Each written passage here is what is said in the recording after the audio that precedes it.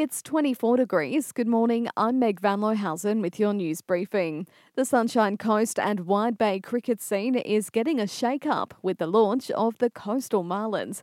The team will join the Brisbane Premier League's inaugural T20 cricket tournament as one of 8 privately owned franchises to enter the competition. Marlins co-founder Nick Fitzpatrick says it's an exciting opportunity for local cricketers to step up to a representative level. We certainly see it as a really good T20 pathway. You know, some of the players and the coaches and the owners that are going to be involved at the BPL are, well-respected names in cricket. They're going to be out and about watching the games and mixing with the players. So, yeah, certainly a really good opportunity for local talent to, show what they've got on the big stage. Meanwhile, police will allege the driver responsible for a fatal crash near Budrum last year had drugs in her system. A 19-year-old woman was killed on December 13 after the car she was a passenger in hit a power pole at Vice Road in Mons.